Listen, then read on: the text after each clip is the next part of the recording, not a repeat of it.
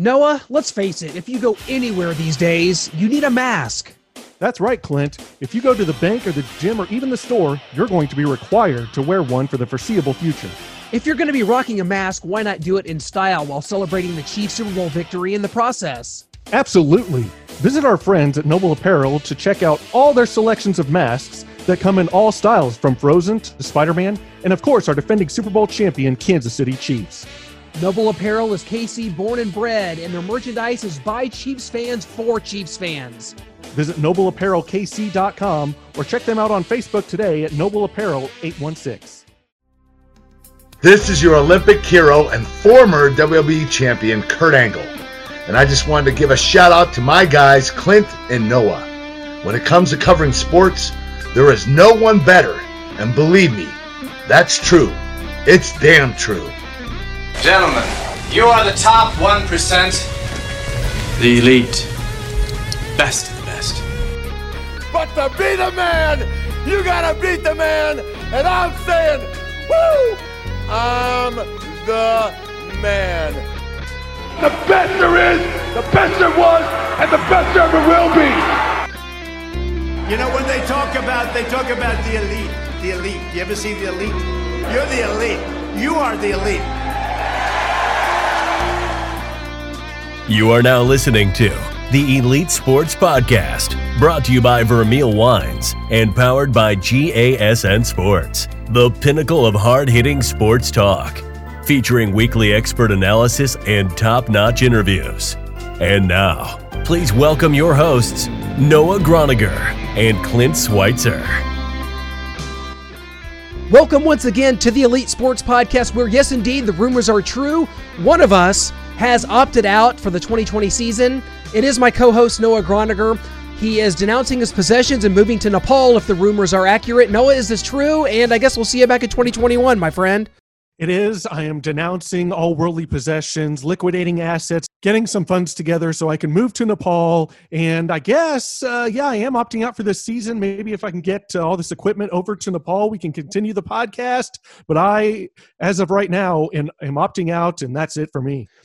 Well, when you look at the situation right now and the players that are opting out, this is something that we expected. You've got two Chiefs currently, Damian Williams, running back. Some thought he should have been Super Bowl MVP here in Super Bowl 54. And then offensive guard Laurent Duvernay-Tardif have opted out. And you've got a myriad of Patriots doing it. There's been some players kind of sprinkled around here. Surprised? And what is your thoughts on kind of the opt-outs right now? Because I think that this whole thing, when you look at everything that's gone on and I look at it, I think that it does come down to the idea of we need to move on with our lives. We need to try to get going here, but we shouldn't force anyone to do anything they don't want to do. So I think the NFL is handling this the right way. We've even seen a couple in college football now say that, they're opting out of the season. I think that this is the right way to do it. And I don't think you could look at anybody and have anything negative to say about them and their choices. I think this is great. And, if there's going to be a season, and maybe without some players, but there's always somebody, it's next man up, as our guy Sean Salisbury would say, is it not? It absolutely is. You look at Dante Hightower, Patrick Chung from the Patriots, Marcus Cannon, the right tackle, and then you have Marquise Goodwin, who just got traded from the 49ers to the Eagles this offseason, and he's opted out. So they're losing their speeder receiver. And the Chiefs are losing Damian Williams here, but, they drafted Clyde Edwards-Helaire in the first round, so he looked to be probably the main guy anyway. I'm sure they would have shared time, but now he'll be the main guy along with Darwin Thompson, who I thought could have been cut, but it looks like he could stay on this team. DeAndre Washington, Patrick Mahomes' former teammate at Texas Tech, and then Darrell Williams, of course. So the Chiefs have their running back core, their roster. These guys have seen action, and Clyde Edwards-Helaire is just the Chiefs had their pick of the litter of running backs in the draft, and they chose Clyde Edwards-Helaire. They ran it by Patrick Mahomes. He said, yeah, that's the guy I want, and Brett Veach went and made it happen. So the Chiefs should be good, even with these moves, especially with Laurent Duvernay-Tardif moving on. They signed Kelechi Osemele, former two-time Pro Bowler and an All-Pro. He did have an injury last year with the Jets, but he looks to come in and solidify that interior offensive line for the Chiefs. Well, breaking news from Sports Illustrated this week. It appears the SEC is going to plan for a 10-game football schedule, conference only, which joins the Pac-12, which has already decided to do that. It looks like the ACC is also on board with this. As college football, which you have said this entire time, has the biggest obstacle to climb when it comes to trying to get this season to go off. As of right now, every decision is in flux anyway in this world, but when you look at this, do you see this as a good sign? 10-game conference schedule, can we make it happen, or is this just kind of delaying the inevitable, and here in early to mid-August, we just have to pull the plug? I think it's delaying the inevitable a little bit. I think they're going to start the season. The ACC came out, you mentioned it there, with the SEC doing a 10-game conference schedule. The ACC is having one non-conference game, and they're 10 games for the conference schedule. And I think they're going to start the season. Kids are going to come down with COVID, and they're going to panic, and they're going to worry, especially with these kids having to be on campus and stuff like that, where the NFL players can just go home. I think the NFL is definitely going to complete a season, whatever that means. If it's 9 games, 6 games, 3 games, whatever it is for a regular season, they're going to get the playoffs in. Someone is going to hoist the Lombardi Trophy, and how much of an asterisk is by that at the end of the year, we'll see. But the NCAA, I think some of these conferences are going to start the season, but when kids come down with COVID, I think they're going to pull the plug and the season will not be completed. Well, we're going to get into all that and much more with our guest this week, which is the legendary Bill Curry, former head coach of the Georgia Tech Yellow Jackets. He coached at Kentucky. He was the SEC Coach of the Year, won an SEC championship for the Alabama Crimson Tide in 1989, which wasn't enough, Noah, because they lost to Pat Dye and the Auburn Tigers 3 times during his run, which put an end to his career there in Tuscaloosa. We're going to get into all that and much more. Not only that, but as a player, Bill learned the game from such legendary masters as Bobby Dodd, Vince Lombardi, and Don Shula. He snapped the ball to a who's list of quarterbacks, including Bart Starr and Johnny Unitas. He played in Super Bowl I as the starting center for the Green Bay Packers. He won Super Bowl V with the Baltimore Colts. I'll tell you what, Bill Curry is a guy whose voice was heard for 10 years on ESPN as an analyst. He is tremendous. His voice is just like sweet Southern comfort. It is sweet tea going down the gullet, man.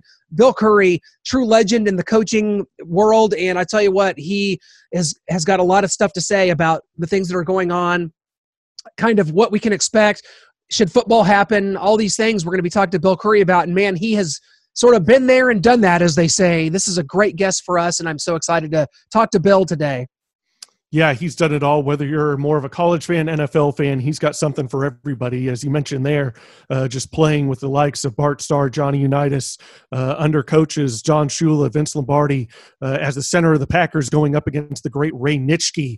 And I've seen him tell a story about going up against Nitschke and hitting him, and Nitschke just kind of broke his face mask and his nose, and he had to make a decision whether he wanted to get up and go again or maybe choose a new line of work. And he made the decision right then and there. He's going to get up and go after Nitschke again and again and again and earn their respect on the field, and that's what he did. So we've got a lot here to get into. We do. He coached 10 years in the SEC.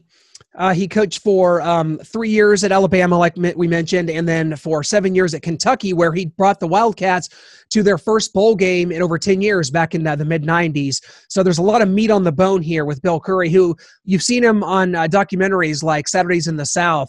You remember him being an analyst on ESPN for 10 years, from I think 97 to 07, and he was his voice, his presentation, the way he describes the game has always painted such a magical picture for me of what this game's all about. And he always tells the story about he was on his way to call a game the week after 9/11, and he wasn't sure if the games were going to be played, but ESPN told him to go ahead and make the trip, and he was driving, and he stopped over at this convenience store, and this guy behind the counter recognized him and said, "Coach, are we gonna play this week?" And he said, "I don't know, but you might be the first person to find out if my bosses call me." And they indeed did call him while he was in the convenience store and said, "Go home. We're not playing college football this Saturday." So he has a very special link to the game. I mean, he played for Bobby Dodd at Georgia Tech. He's a Georgia guy, went on to coach, of course, at Kentucky and Alabama, certainly, and then wound up his coaching career helping build that Georgia State program. So this is just a really good one for us. We've really been going down this road here of coaches of late. Of course, we've talked to former Georgia coach Jim Donnan. That podcast is going to be coming up here in the next couple weeks, guys. We've talked to Jackie Sherrill. This has been a really cool time. Of course, Dick Vermeil a few weeks back. I mean, going down the road with these coaches provides even a different perspective because we always pride ourselves on talking to former players and going back to their time and reliving their careers. But when you're talking to coaches, guys that have been in the trenches and coached some of these greats and really left their stamp on the game, it is truly an honor and a privilege, and it'll be no different than with Bill Curry. You guys are really going to enjoy this one. Well, you guys already know that I'm pretty much listening to podcasts or music constantly, which means I have to have a good pair of earbuds. So whether you're working from home or working on your fitness, you want what you're listening to be what you're listening to, not what your roommate, neighbor, significant other, or children are listening to. Everyone needs a great pair of wireless earbuds, but before you drop hundreds of dollars on a pair, check out wireless earbuds from Raycon. You already know Raycon earbuds start at about half the price of other premium wireless earbuds on the market, and that they sound just as amazing as other top audio brands you know. The newest model, the Everyday E25 earbuds, are their best one yet, with 6 hours of playtime, seamless Bluetooth pairing, more bass, and a more compact design that gives you a nice noise-isolating fit. Raycon's wireless earbuds are so comfortable, perfect for conference calls or binging podcasts. They have been an absolute game changer for me, especially in the gym. Unlike some of your other wireless options, Raycon earbuds are both stylish and discreet, with no dangling wires or stems to distract anyone during video calls. The company was co-founded by Ray J, and celebrities like Snoop Dogg, Melissa Etheridge, Brandy, J.R. Smith, Mike Tyson, and Rich the Kid are obsessed with Raycon. Now's the time to get the latest and greatest from Raycon. Get 15% off your order now at buyraycon.com/musicmania. That's buyraycon.com/musicmania for 15% off Raycon wireless earbuds. Again, that's buyraycon.com/musicmania. Thank you so much for joining us here on the Elite Sports Podcast today. Coach, it is just so great to see you here virtually. I wish we were talking about things like training camp and college football practice getting ready to start, but we're in certainly a state of uncertainty here, are we not? Yeah, you could say that. I mean, it's just it's like every day it goes up exponentially. I mean, that's a 50-cent word, but it's the truth. It sure is, but I tell you what, it's such a pleasure to have you because so many your words and the way that you're coaching and the things that you've done in your career have heavily influenced so many people like myself to get into broadcasting. You were such a welcome voice for ESPN for so long. But I want to go back to your coaching career because we lost Pat Dye just a couple of months ago, the great Pat Dye.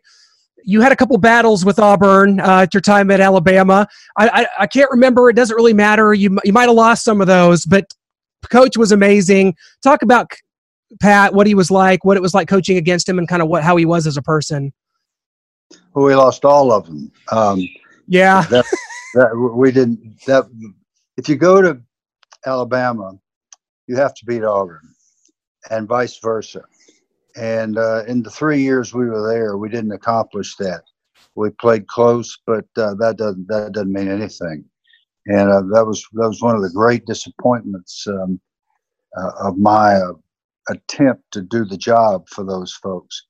And one of the main reasons, of course, was that Coach Dye's teams were huge and fast and were well disciplined. The thing that made him and his approach to football especially difficult is that he could change offenses as he did while we were there. He changed from a triple option to throwing the football. I mean, the emphasis on throwing the football, and they were equally effective. And that's really hard to do. We see people try to do that today, and it's tough. It takes a year or two to change personnel and all that sort of thing. Well, it didn't take them long at all. So they were really formidable, physically tough outfits, and they just managed to beat us each time. Well, when I think back to your time at Alabama, you won the SEC Coach of the Year award in 1989. But I always go back to a quote from Nick Saban, which is, "Success is not a continuum, it's momentary. The rigors of competing in the SEC makes losing devastating, while winning is merely a relief." Would you agree with Coach Saban with that sentiment? I hadn't seen that, but it feels that way. It really does. I thought I had pretty much been to the mountaintop when it came to competition. When I played on great teams in the NFL for 10 years. I played on pretty good teams at Georgia Tech under another great coach, Bobby Dodd. I played on great teams with Vince Lombardi and Don Shula at Green Bay and Baltimore. And I thought I understood those feelings that Nick talked about. But you don't understand that unless you play or coach football in the state of Alabama, because it is it's a kind of an obsession there that really doesn't exist anywhere else. And I'm not saying that's good or bad. It's really good if you're a member of the football team, you've got that kind of backing, and it's not so good if you're losing to Auburn. So I understand what Nick says, and I think it's probably true. Well, of course, you also go on to coach at Kentucky, and you guys make a bowl game for the first time in a decade while at Kentucky. Just kind of talk about the challenges of winning in Lexington, and kind of Mark Stoops, what he's done for the Kentucky Wildcats. Do you feel like he's kind of, not to limit what a program can do or be, that he's sort of kind of hit the ceiling of what can happen and what you can be at Kentucky? Well, I don't think he's hit the ceiling. I think he's going to continue to do well, and I think they'll just get better. I've always thought you could win in football at Kentucky. Obviously, I thought that I wouldn't have gone there.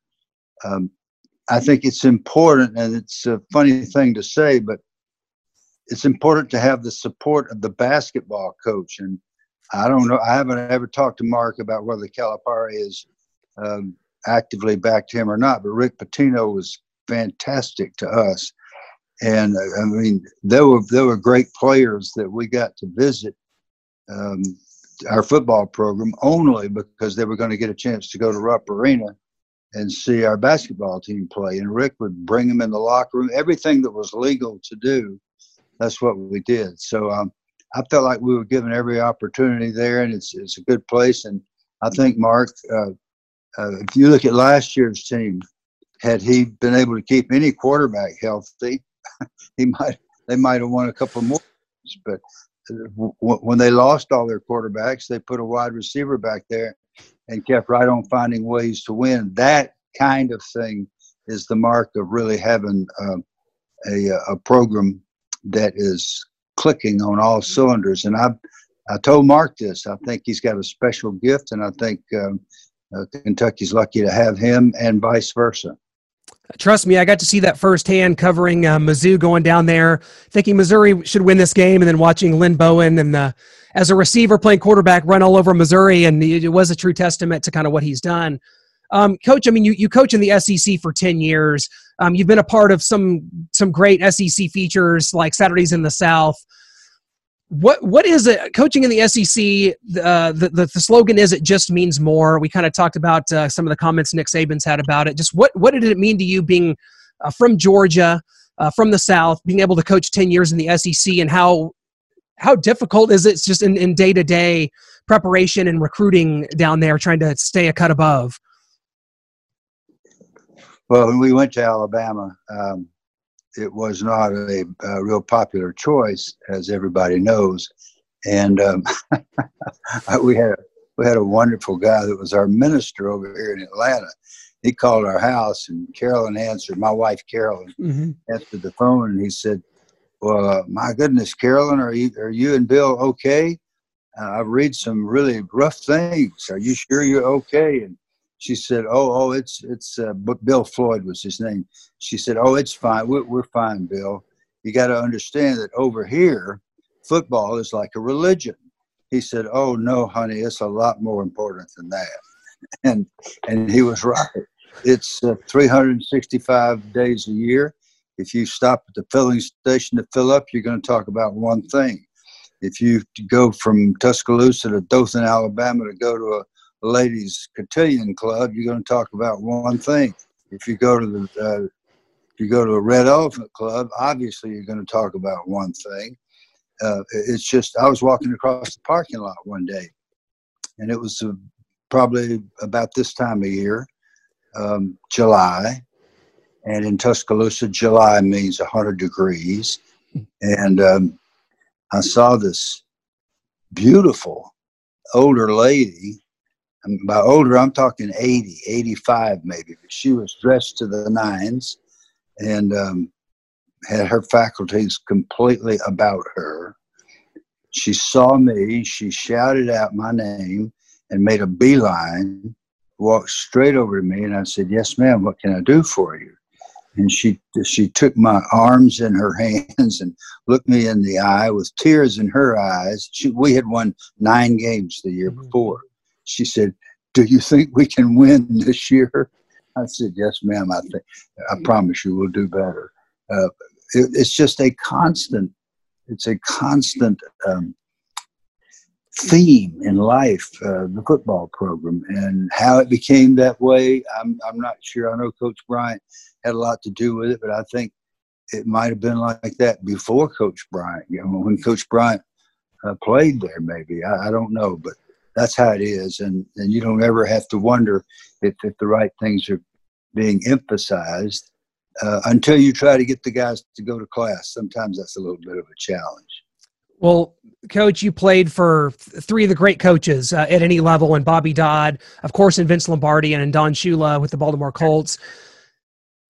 Whenever you got into coaching, and how much did you take kind of from these coaches and sort of formulating your own style? I mean, I think young people like me grow up and you see highlights of old Green Bay Packers teams, and you see, I'm from Kansas City. You talk about my dad watching the first Super Bowl, the World Championship game, and you think about, oh, these players must have had a complete bond with Coach Lombardi, which you didn't really have at the time. But looking back to the 3 coaches you played for, how much did they influence you kind of in the end? They all influenced us enormously, but I think it was more of influence for our ethical and our moral approach to life. And I did have my differences with Coach Lombardi, but we resolved them on his deathbed, which I really had no choice but to go and apologize to him about some things I had said because I was out of line, which was not uncommon for me, shooting my mouth off. But what we learned from those great men was what a team is. And we learned from those great men how a team is assembled and continued. And what comes from great teams having been together is more than a championship ring or a Super Bowl ring. It's a whole lot more. It's a lifetime of relationships, because people who don't look like each other, who don't go to the same church together, who don't have the same color skin, who don't go to the same grocery stores, don't listen to the same music, those people become brothers in football because you don't have any choice. You either join and become one of the team, or you don't make it.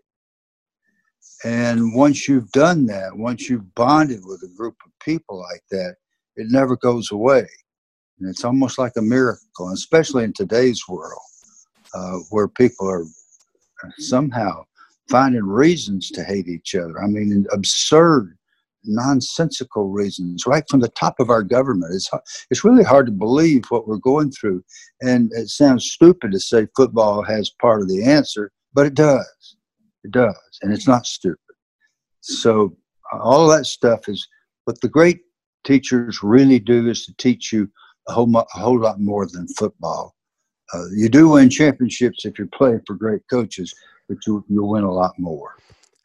Coach, I know you've told this story a lot, but for kind of speaking on what you've brought up here and kind of what the country's going through, if you wouldn't mind, kind of for our listeners that maybe haven't heard it, just talking about your idea of the huddle and what it means to you, and how you, when you joined the Packers, had never been in a huddle with a man of color, with African Americans, and kind of what you took away from that and how it kind of shaped you going forward.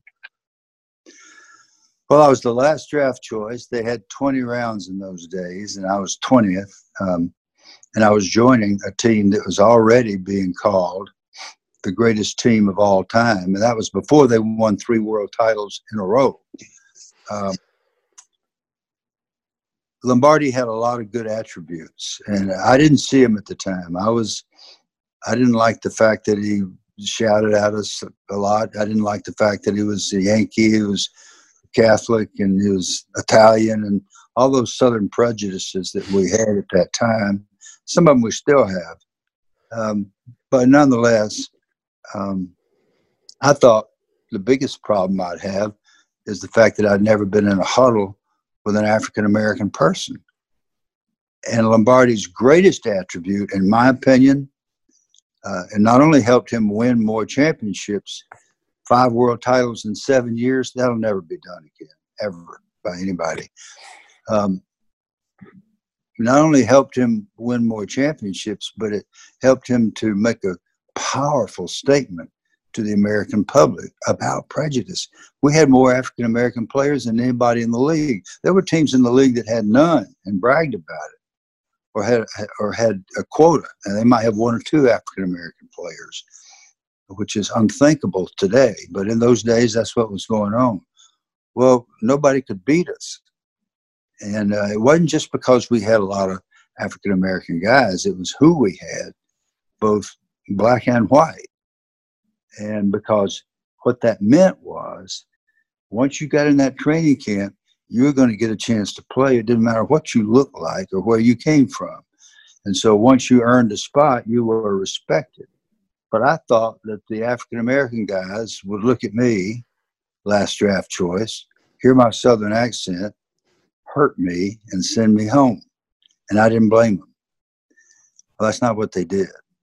Led by Willie Davis, our great defensive captain, those guys embraced me, talked to me, spent time with me, sat me down when I said stupid, racist things, and I did. I didn't mean to, but I did. They would not slap me in the mouth or walk away from me or blindside me on the football field. They would explain to me, listen, Bill, you don't know how that sounds. Don't do that. Don't say that. Say this, this, and this. I couldn't believe it. I could not believe it. And it created, for me, a bond that wouldn't have happened any other way. Then I go to the Baltimore Colts, and there's John Mackey, the greatest tight end of all time from Syracuse University. And he and his wife, Sylvia, sort of adopted Carolyn and me. I don't know why. But once again, our lives were changed. And that's what happens in team sport when you have folks that aren't prejudiced who give you a chance. What they did was give me a chance. And I felt like when I began to coach that I wanted to give as many young people a chance to have the same kind of experience as I could.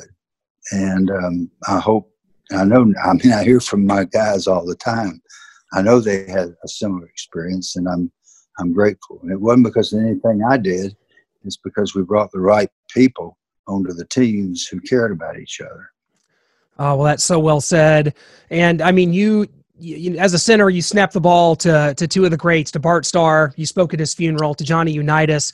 Here in Kansas City, for the first time in 50 years, there's a Super Bowl champion here. I'll tell you, around these parts, the year started off pretty great, Bill. Believe it or not, the Chiefs win the Super Bowl. Things are looking good. There's a parade.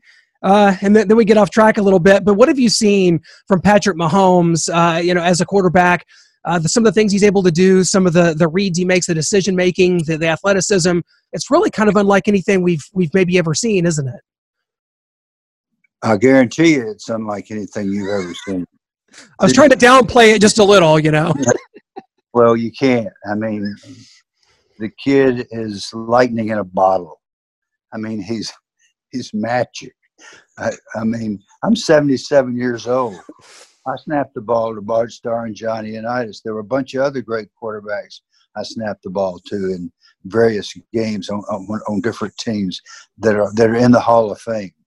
I sit here watching. My wife doesn't. She's watched over 700 football games.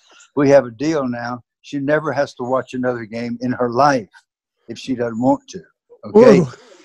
She asked me, when's that Mahomes guy going to play again? I want to watch. She wants to watch. Everybody wants to watch when this kid plays. Why? Is it because they're going to probably win? They got a better chance? No, it's because he is magic. I mean, you can go to Broadway and see a great, great star. And I hadn't been enough to think of anybody in particular. I guess the guy that wrote Hamilton, that would qualify. But I mean, that's what you're looking at. You're looking at a once-in-a-lifetime talent. And he generates this enthusiasm with the team. He's unselfish. He gets the guys together over on the sideline.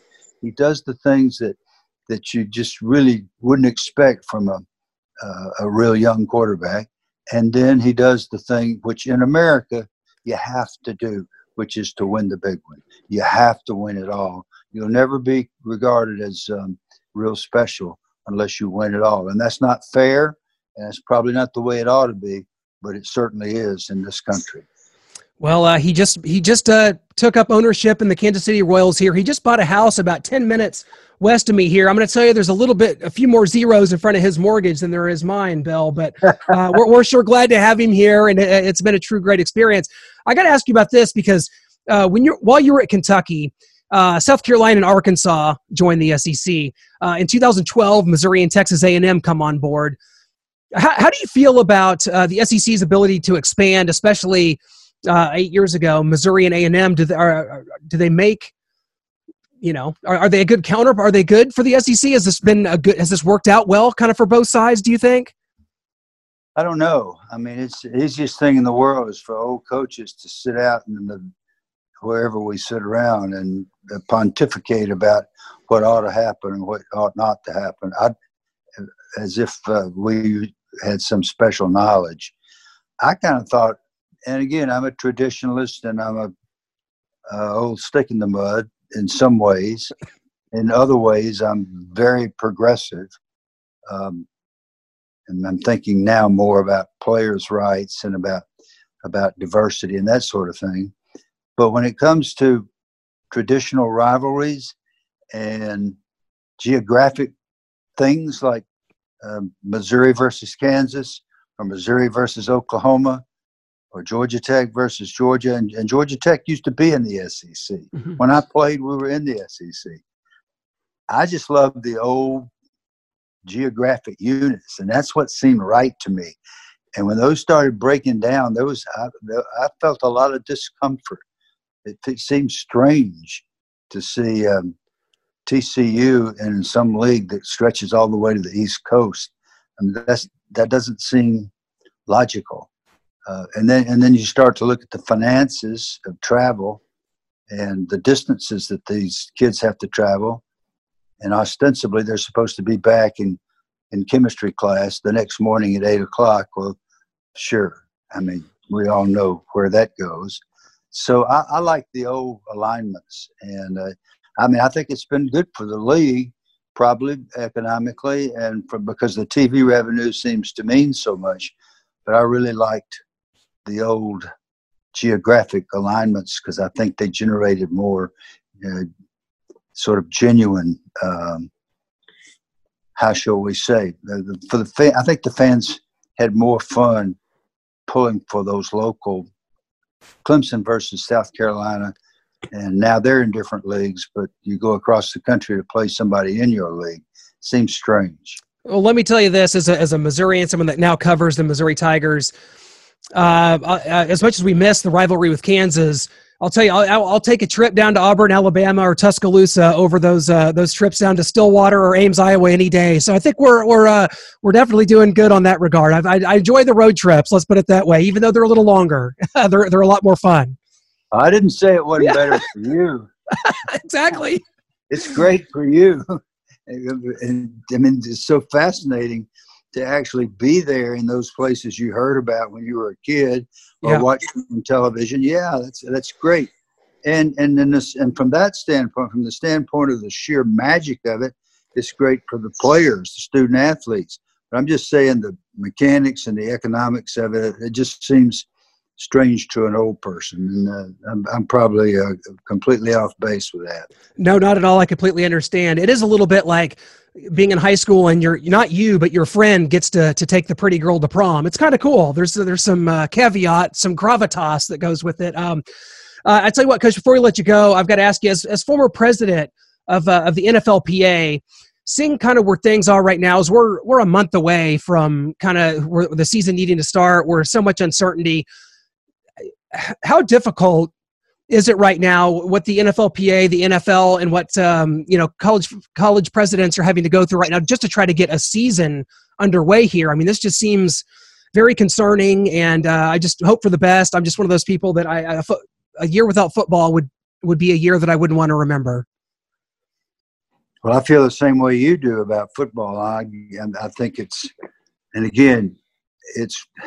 for people who are my friends and my family, it's well known that I ascribe way too much importance to football, but I think it is important symbolically to our country.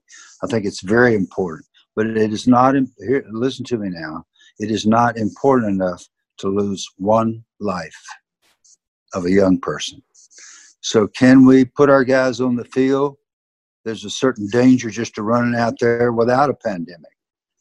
And we all knew that when we did it, so fine. So we did it for a long time, and we take our lumps and we don't complain. But to go out there not knowing what's going to happen, would you send your child out there? And yeah, you can play basketball, you can play tennis, you can play golf.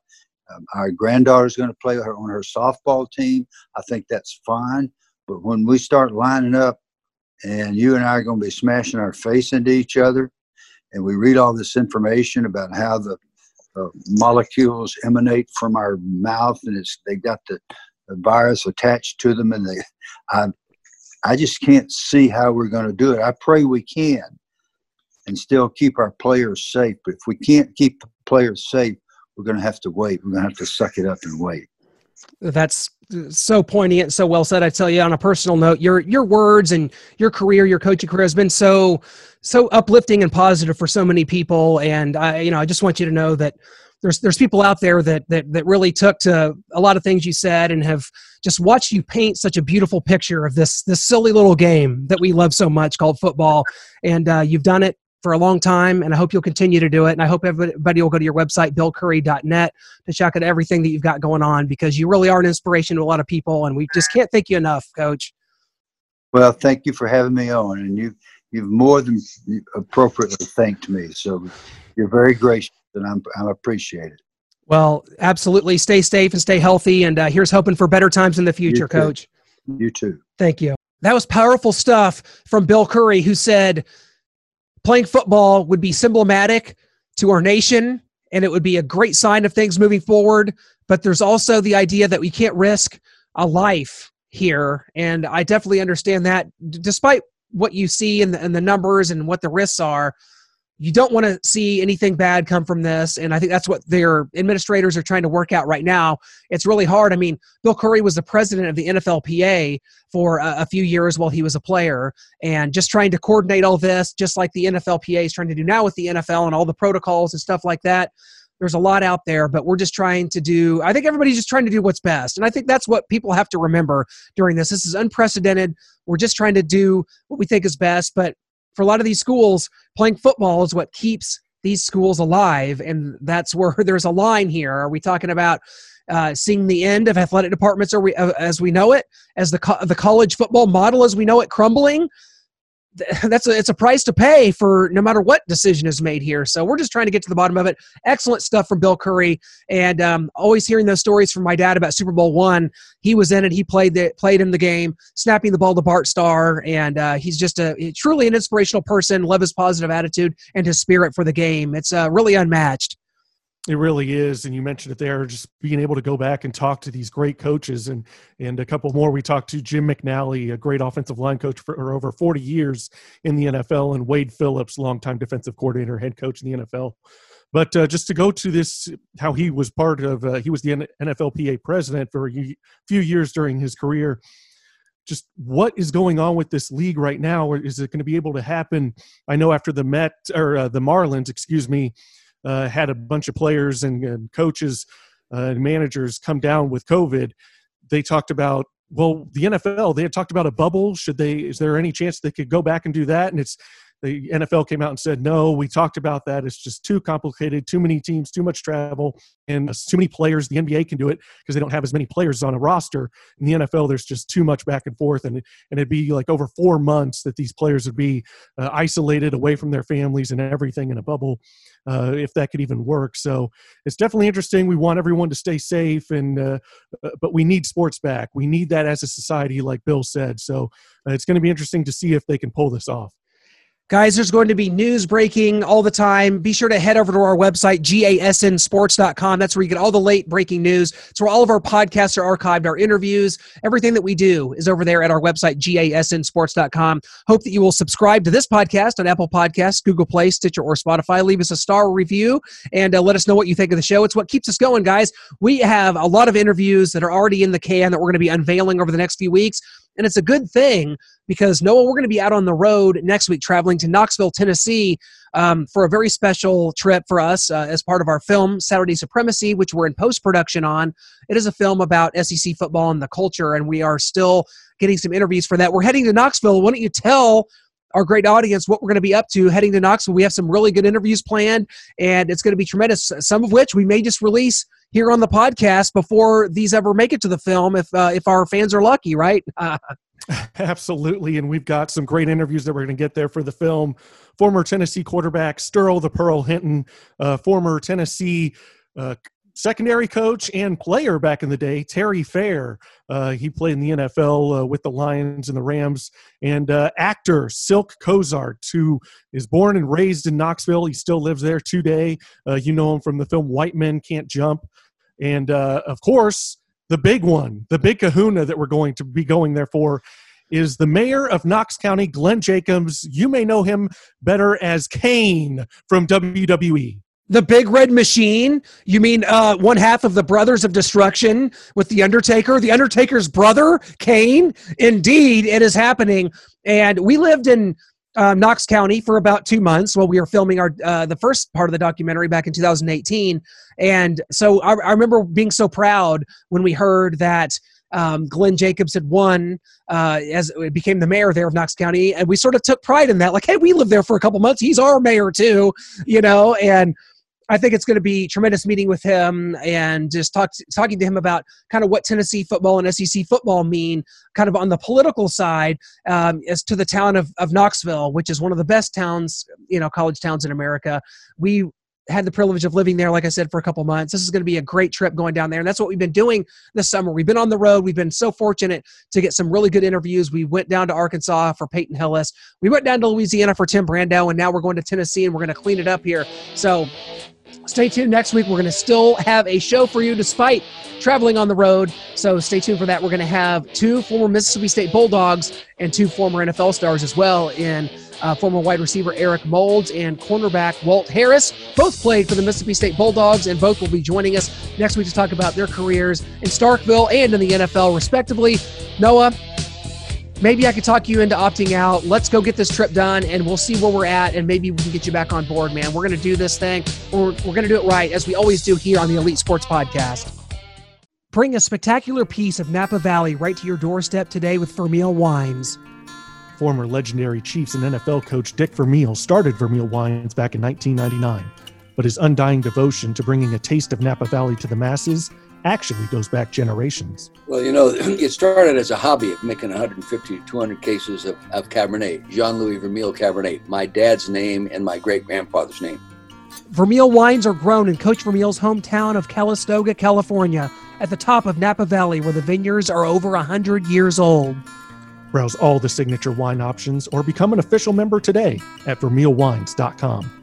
Choose from 3, 6, or 12 bottles and enjoy a 15% savings with shipments each February, May, and September. You'll also get access to exclusive offerings and events such as virtual wine tastings with Coach Vermeil himself, as well as member-only wines. Try the Signature Club, where you get 1 case per year, a 20% savings, 4 bottles of each Cabernet. These are the highest rated wines at $1 shipping all year. To join, visit vermeilwines.com now or call 707-254-9881. Use promo code ELITE for $1 shipping on 3+ bottles of wine. This will also apply to your first wine club order if you mention ELITE at sign up.